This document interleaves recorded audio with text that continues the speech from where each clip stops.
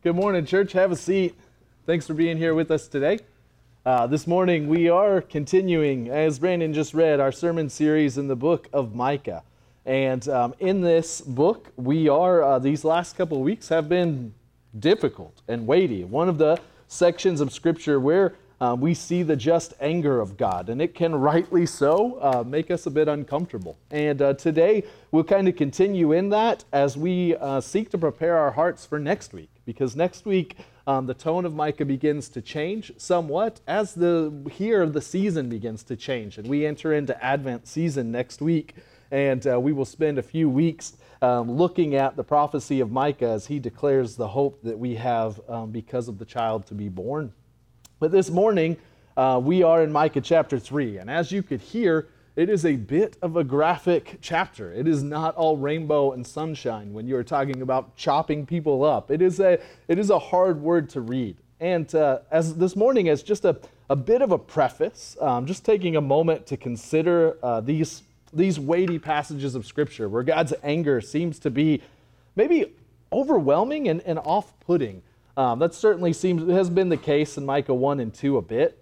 I want to remind you, just something I was thinking of this week as I considered just how even those parts of Scripture tend to hit me. Sometimes the wrath of God revealed, especially through the prophets, is a good reminder for us that God does not owe us an explanation. Sometimes we don't really think about it that way. Oftentimes it can be, how can God deal with people in such a harsh way? And sometimes there is an answer to those things, and we've certainly talked a great deal about God's justness, but sometimes it's important just to be reminded that God owes us nothing. He is the creator. He is the judge. He gives life, and He alone can take life. We are not God. And oftentimes in these difficult passages, that can be maybe that which we need the most. Because today, Micah 3, 1 through 12 is certainly, once again, a word of condemnation from the Lord. And this is a bit of a unique word of condemnation. Up to this point, God's word of condemnation has been aimed broadly at the people of Israel and Judah. In chapter 3, however, God narrows in on the leaders of the community. He focuses in. He calls out both the political leaders. He's talking about the king and his cabinet and all of those who rule the people politically. And he also talks about these prophets of wine and niceties, as he spoke to in chapter 2. Micah 3 reminds us that leadership comes with responsibility, that God puts leaders in place, and He places a weight and accountability on them that should not be taken lightly because it has been bestowed on them by God, whether they know it or not. When a leader fails to see their authority as being in submission to and dependent on God, we see that the results are catastrophic time and time again. This morning, in verses 1 through 4, we see that the leaders have turned inward. They have become cannibalistic, if you will, and that seems to be even the language that's used. God had made it well known that the leaders He had put in place amongst His people were to serve sacrificially, and that their role was to be there for the good of the people.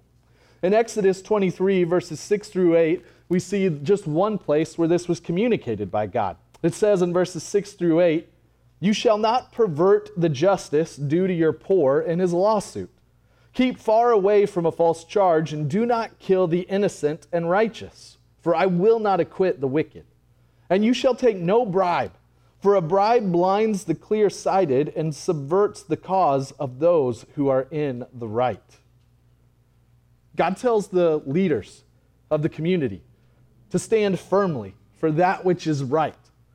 In this case, a poor man, He's saying, should have an equal chance when standing in court before a rich man. God does care about justice and a sense of that which is right and fair, and He's challenging that it'll always be the temptation of humans to be able to be bought, to make deals behind the scenes, and God wants His leaders to have nothing to do with this.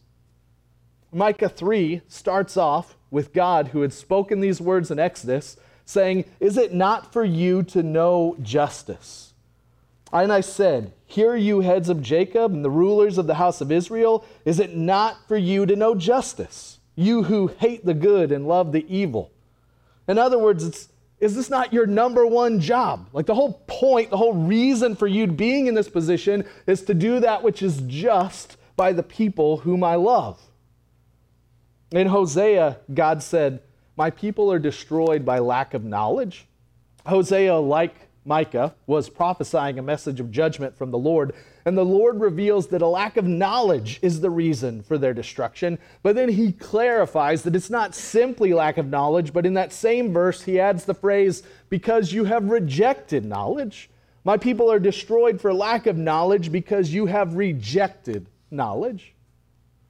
Some people lack knowledge due to ignorance. There are certainly those throughout the world. The reason we send money to Kenya and we support a church plant in that place is because there are legitimately people in that place who are ignorant to the Word of God. They have never heard the truths of God's Word. And so we invest fully in that the gospel may go to all places. Others, however, when it comes to the law of the Lord, like the leaders in Micah's day, they could not plead ignorance. They knew full well God's counsel, yet they chose to reject it, and thus we see God's righteous anger on display. In verses 2 and 3, we see this. It says, is it not for you to know justice, you who hate the good and love the evil, who tear the skin from off my people and their flesh from off their bones, who eat the flesh of my people and flay their skin from off of them, and break their bones in pieces, and chop them up like meat in a pot, like flesh in a cauldron?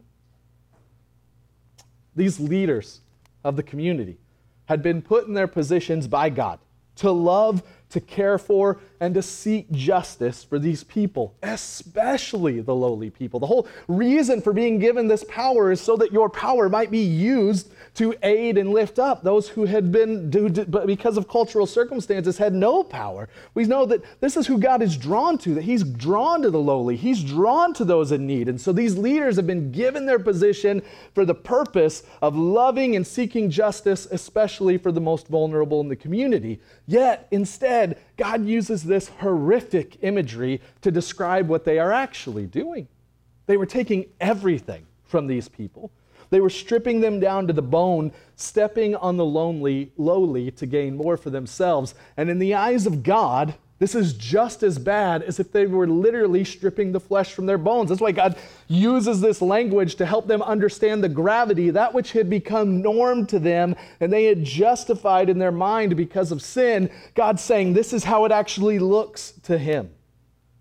The political leaders of the day were motivated by the flesh. They were constantly trying to figure out how they could use people for their own profits. And God says that he hates this because God is a just God. He is not swayed by the things that sway us. And he expects us, as those who are his, to follow suit in being a people who care about that which is just. When we talk about justice, I don't know how this has happened, but somehow this has become a controversial term in the last couple of years. We tend to take things that are good and totally biblical and we can distort them to our own. Over the last couple of years, a lot has been said about the term social justice. It's become a bit of a trendy word. And to be clear, like every hashtag that originated in 2020, almost nobody knows what the term actually means, only what it means to them. And what it means to them probably depends on what news station you tend to defer to. 2020's overarching message regarding the term social justice was that if you use the term social justice, then you obviously, if you don't use the term social justice, you obviously don't care about equality for anybody of any sort. And if you do use the term social justice, then you obviously hate police officers. Like, we could just kind of boil it down to a sentence. That's basically what we came to. I think we can all agree, and we've talked about the truth that message is false. And things aren't actually that clear. This is just another example of how the enemy has sought to divide the bride of Christ and has been successful in doing so in many places.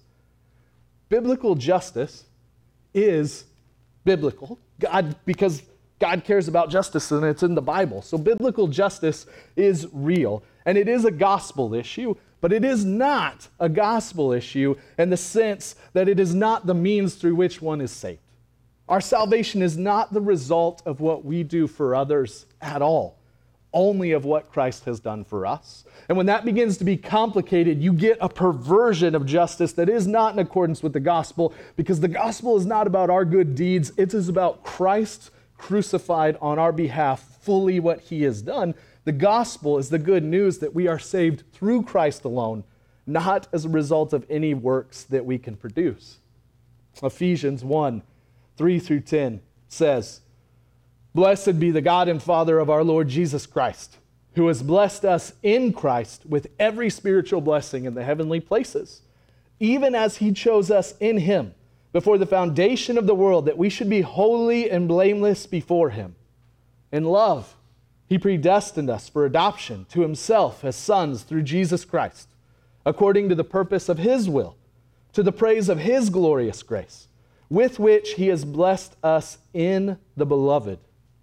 In him we have redemption through his blood, the forgiveness of our trespasses, according to the riches of his grace, which he lavished upon us in all wisdom and insight, making known to us the mystery of his will, according to his purpose, which he set forth in Christ, as a plan for the fullness of time to unite all things in him, things in heaven and things on earth." In Christ, we see the fullness of redemption on display. In him, we have been restored to the Father. In Christ, we see eternal love and divine justice perfectly displayed in a way which we cannot attain and cannot describe outside of Christ alone. We see this displayed through the life and death of Jesus. For the Christian, social justice is not about salvation. It does not accomplish salvation, but it is the result of salvation for those who have been blessed in Christ with every spiritual blessing, and who live as those awaiting the day that God will unite all things in him, things in heaven and things on earth. The truth of the gospel is that God so loved the world that he gave his only Son to live a perfect life and to die a brutal death, so that there would no longer be condemnation for those who are his, but everlasting joy, because we were the overlooked. But God opened our eyes by revealing Christ. We were the homeless, but God made us a home in Christ. We were the lowly, and God came to us in Christ. We were the guilty, but God paid our offense through Christ. In Micah, along with Jeremiah, Leviticus, Ezekiel, Matthew, and Luke, we see that God desires believers, those whom have been rescued by Christ, to care about that which is just. The Bible is pretty clear, especially in those places, Jeremiah, Leviticus, Ezekiel, and then Jesus reiterates in the Gospels, that there are things we should care about as a gospel people because God cares about them. We should fight to make sure that people are treated equitably. Like, that's part of what Micah's saying right here. Like, that should be significant, and the leaders were not doing that. We should work for systems and structures that are fair for all people, regardless of means or race or circumstance. We care about the lonely and desire their good. We should look out for the weak and the vulnerable because Jesus shows us that's who he's drawn to, and us as the weak and vulnerable are to whom he came. This is our team. Our team is that we care about what God cares about. It's not our view on a particular cultural issue or a political candidate. God's word is our team. God's word unites us, and Christ crucified is our only message as a people who have been redeemed. The world does not get to define justice because God already did that. They don't get to set the terms. They don't get to define the teams because God defined the team through Christ.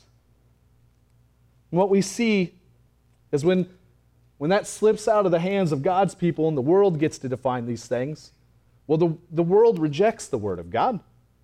And this is horrible in and of itself, but what makes it even worse, and what Micah pivots to, is when those who are supposed to serve God and his people follow suit. We're going to read now 3:5 through 10.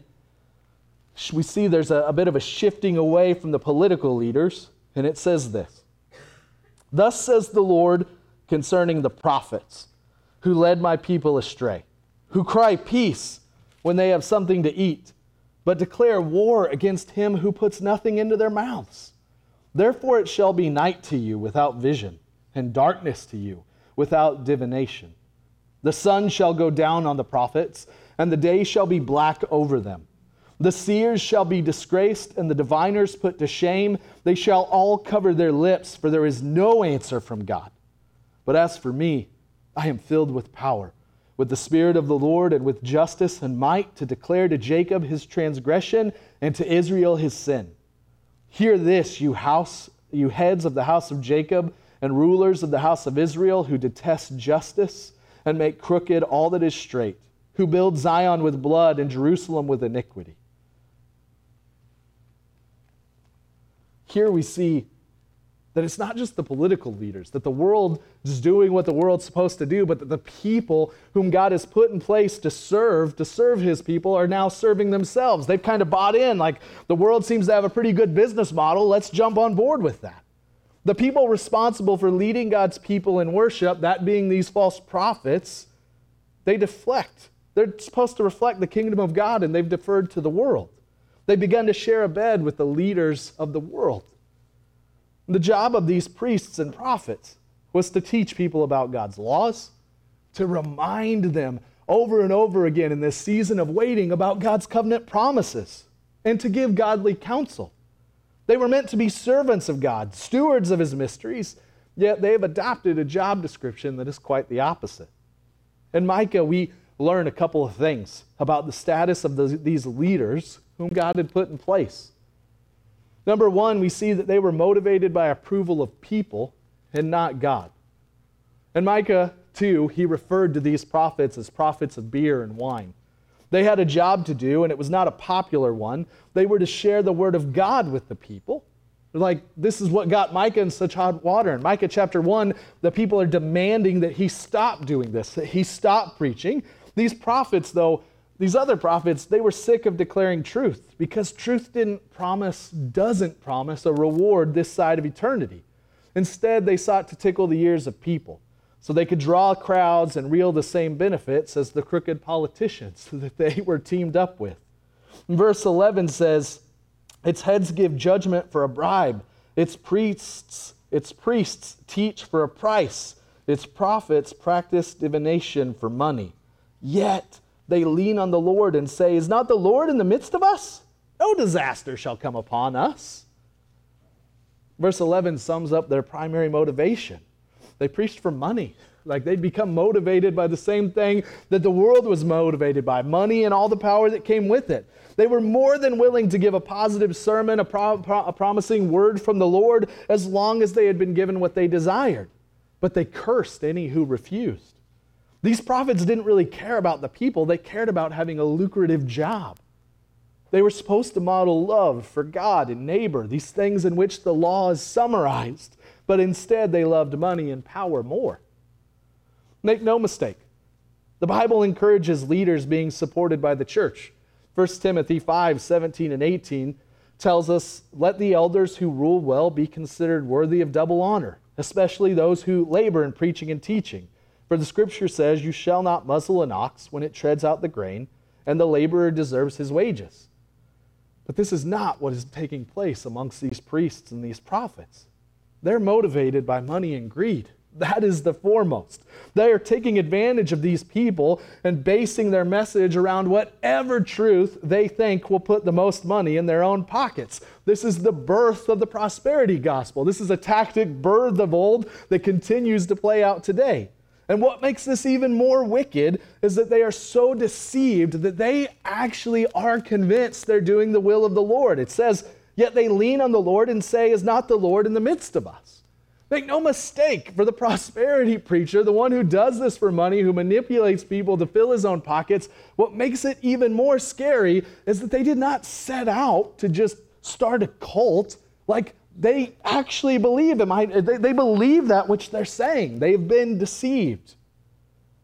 In January, we're going to take some time in between Micah and Hebrews and to just preach on some distinctives of the church. And one of the things we're going to talk about in January is what we believe about church leadership and how Scripture guides that, what we believe about elders and deacons and whatnot.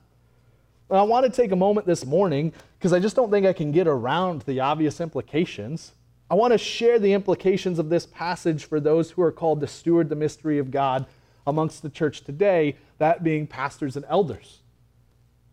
At Rooted, and we're going to talk more about this as we enter the new year, we believe that a deacon is a lead servant, but a pastor is a servant leader. And as a servant leader, there are a couple things, convictions that even come from reading about these priests of old, that I want to share today.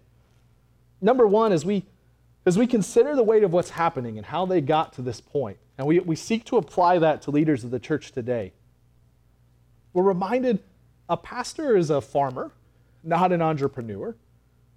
My family has a large farm, family farm in western Kansas. We've had it for over a century. My great-grandpa, who taught me how to walk, he worked that field his entire life. It's what he did in the middle of nowhere, Kansas. You wouldn't know his name. Few people outside of Clark County, Kansas, which you couldn't point to on a map, maybe Hannah could, but nobody else could, would actually know his name. He worked each day. There were cows to be fed, eggs to gather, manure to be shoveled, hay to be cut, stacked, corn to be planted, then cultivated, and then later picked and harvested all over again. This was the rhythm of his entire life. And as I recall what my grandpa did all those years, it hits me that his primary job was often just waiting. That was a big part of his whole life, is just doing what God had called him to do and then just waiting. I remember as a kid, we would go to the farm in the summers, and often I would stand and just stare at the fields that to me seemed to be endless. And I would just stare, and my grandpa would stand there, and there was not much to say. He would just stare along with me. And I realized, even as a kid, that this was the line at which dependence was brought to the forefront. My grandpa often just sat on his porch and stared at this field because there came a point where that's what was left for him to do. He couldn't make that crop grow. He couldn't do that. No matter how clever he thought he was, no matter what new tactics, no matter what new book he read, he couldn't make the crop grow. He could plant and he could tend, but only God gave the increase. And the truth is that some seasons God did give the increase, and many seasons he didn't. And many seasons it was just showing up, seeking to be faithful, and being okay with the fact that God didn't choose to bless that harvest this year. I don't know what the full motivation was for these particular false prophets, but I wonder if they just got tired of waiting. They just got tired of that. They got tired of just staring into fields and waiting and having to be content in the Lord. I wonder if the weekly routines had worn thin on them. If they grew weary of a task that required so much dependence. They're sitting there, they're looking at these political leaders and they're applying these entrepreneurs. They're crafting this thing out and it's going really well for them. And these prophets are like, I'm just sitting here waiting on a word from the Lord. Like, these guys are making bank. Seems like maybe I could apply a little of that, and then it slowly went from there. They jumped at the opportunity the world gave them to start a spiritual business. My grandpa was tasked with caring for literal sheep that God created. And he could only do that by feeding them with the provision that the Lord also created, and then praying that the Lord would provide and grow them and that they would be healthy. And the prophets in Micah's day were not interested in that kind of provision, that being the provision the sheep needed. But they were interested primarily in what they could gain from the sheep. Because of this, though, they cared far more about what people thought than what God thought. And when this shift happens, a preacher begins to offer something other than the provision the Lord has prescribed. 12 steps to a happy life is far more enticing than a bloody cross. But on that cross is all that we need for life and flourishing. And God reminds us of that continually over and over again. If we measure our worth through public opinion, we'll always, as a people, give people what they want and not what they need. The essence of pastoral work is to bring the gifts of the Good Shepherd to his sheep. And in that truth, we are reminded of a second thing, that God's church is dependent on Christ, not a pastor, not an elder, ever. In Timothy, we see that the qualifications given for an elder, and we find there's far more regarding character than there is competency, like far more. And this is because by our own reason or strength, you can accomplish nothing. The church is a picture of what God does, which can be frustrating for a leader. Because, if you're a great quarterback, well, then you're a great quarterback even if you're kind of a jerk. Even if you're kind of a jerk, even if you're a pretty seedy person, you can throw the ball down the field or you can't. And as long as you can kind of keep that in check and keep it behind the scenes, throwing the ball good will work out. If you're a plumber, you can be a corrupt plumber, but if you're the best at plumbing, nobody's really asking you any personal questions, just make the pipes flow. But the nature of the church is not like that. That's not how it works. In fact, it's that talent, that ability, that quarterback who can be this on the outside, but this is who he really is on the inside. When that takes place in the church, God brings it to the surface because God will have nothing to do with it. And we see that's beginning what's happening in Micah's day. The people are reflecting these priests that their hearts have changed. They're not seeking the Lord. They're relying on their ability to give the people what they want. A pastor, an elder, is merely an instrument through which the Lord does his work. God is no more dependent on a pastor than a carpenter is dependent on a hammer. There are other hammers. He's a carpenter. He knows where to get them. It's not a problem for him. The carpenter is the architect. He builds the house. The hammer delights merely in getting to rest in the hand of the carpenter. That's his whole delight in the world, is that. Beware of the pastor or preacher who sees himself as anything more than this. I wanted to share this in part just because I've had a lot of podcast conversations here lately. A lot of us have listened to some similar podcasts here lately, and maybe that's the message. As I'm reading Micah, I didn't plan to get into this, but when there comes a place where a hammer sees himself as something more than a hammer in the hands of the carpenter, he's beginning to lose sight of that for which he was intended. Paul was an apostle, which is different than an elder pastor, but I believe the way in which he identifies himself is the same in which a pastor should. In 1 Corinthians 4:1, this is how you should regard us, as servants of Christ and stewards of the mystery of God. A steward is not a businessman. He's certainly not a salesman. A pastor is meant to be an agent of Jesus, dispersing his hope, life, and message to a spirit-empowered people. And I want to close with that idea of being a spirit-empowered people. Usually, when we walk through something like Micah 3, we'll just go verse by verse to the end. But I actually want to close kind of right there in the middle with verse 8 this morning.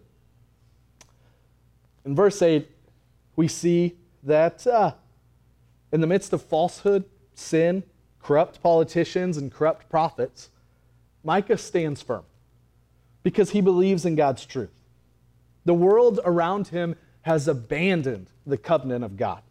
Yet Micah will not fold, and in verse 8, he gives us the secret, the means by which he is able to stand firm. It says this in verse 8, "But as for me, I am filled with power, with the Spirit of the Lord, and with justice and might to declare to Jacob his transgression and to Israel his sin."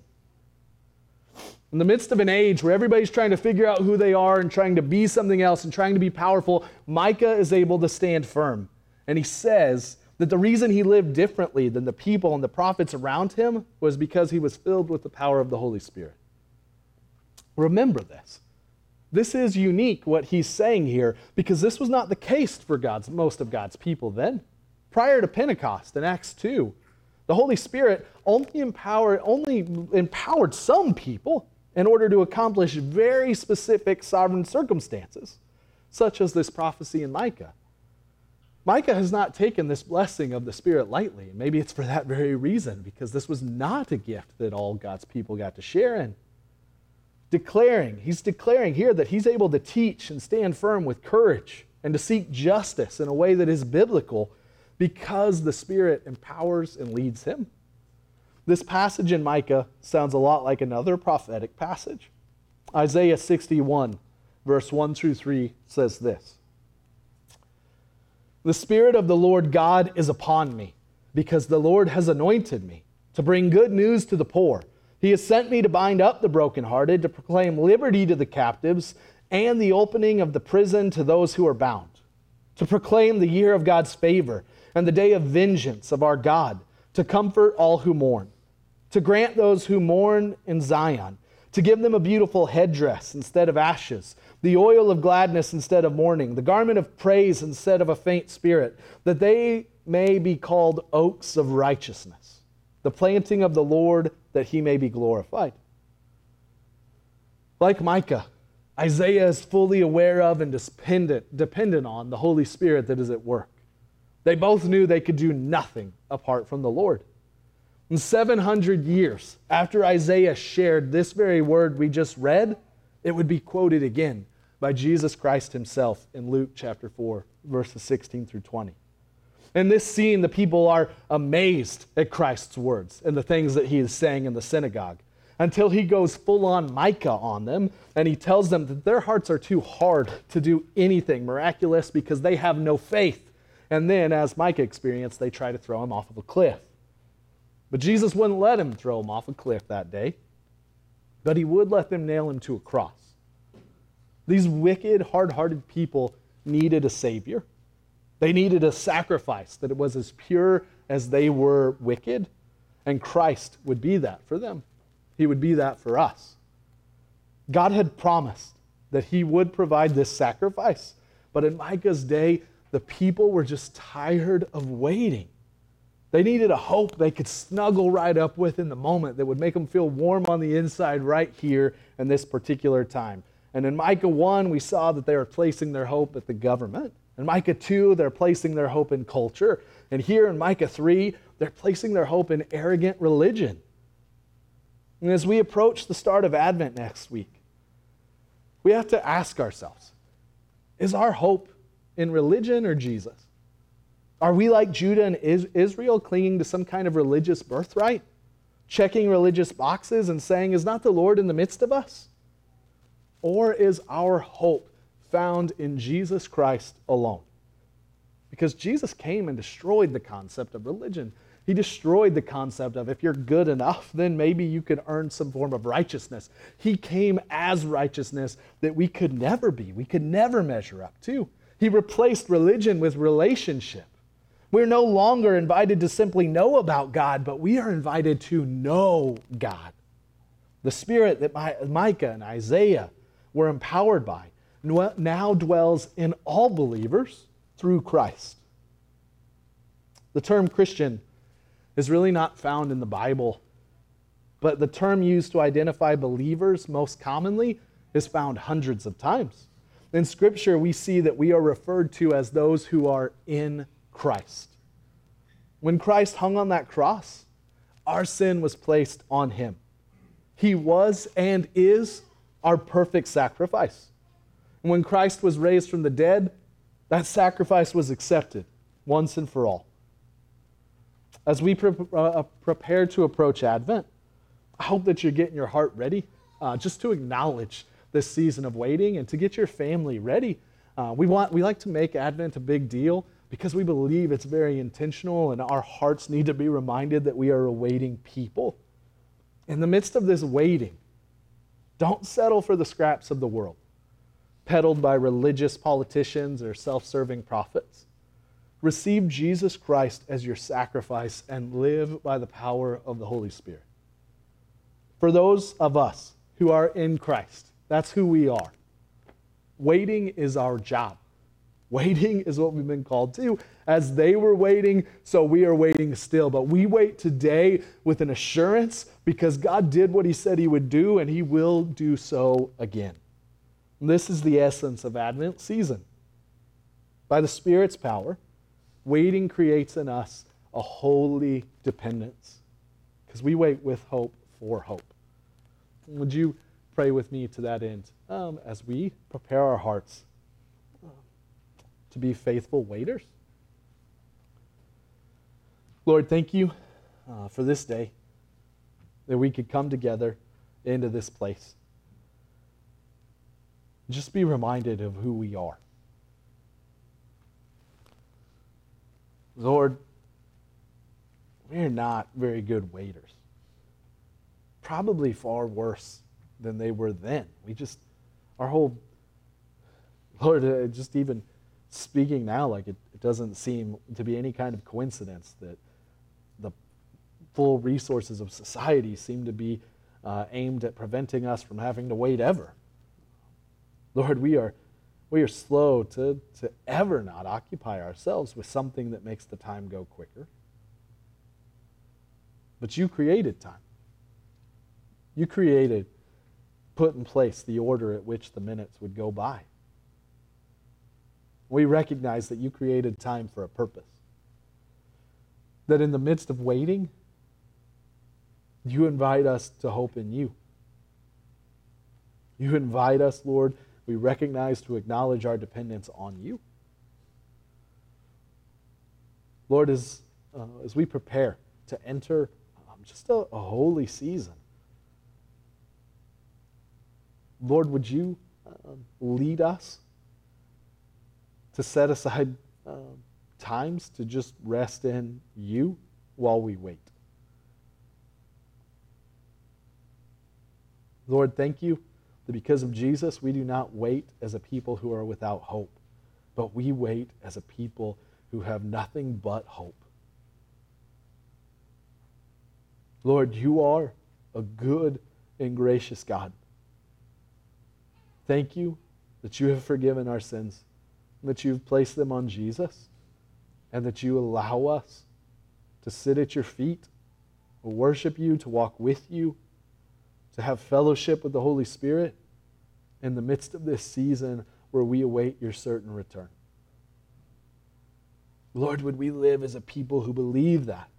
Lord, would we believe that? Help our unbelief, Lord. Guard our hearts from all the things that we listen to and put our hope in, all of the politicians or prophets of the day. Lord, would we be a people who rest in, listen to, cling to, and are comforted by you, that we might wait well, that we might reflect the kingdom that is to come while we do so. We ask these things in the good name of King Jesus. Amen.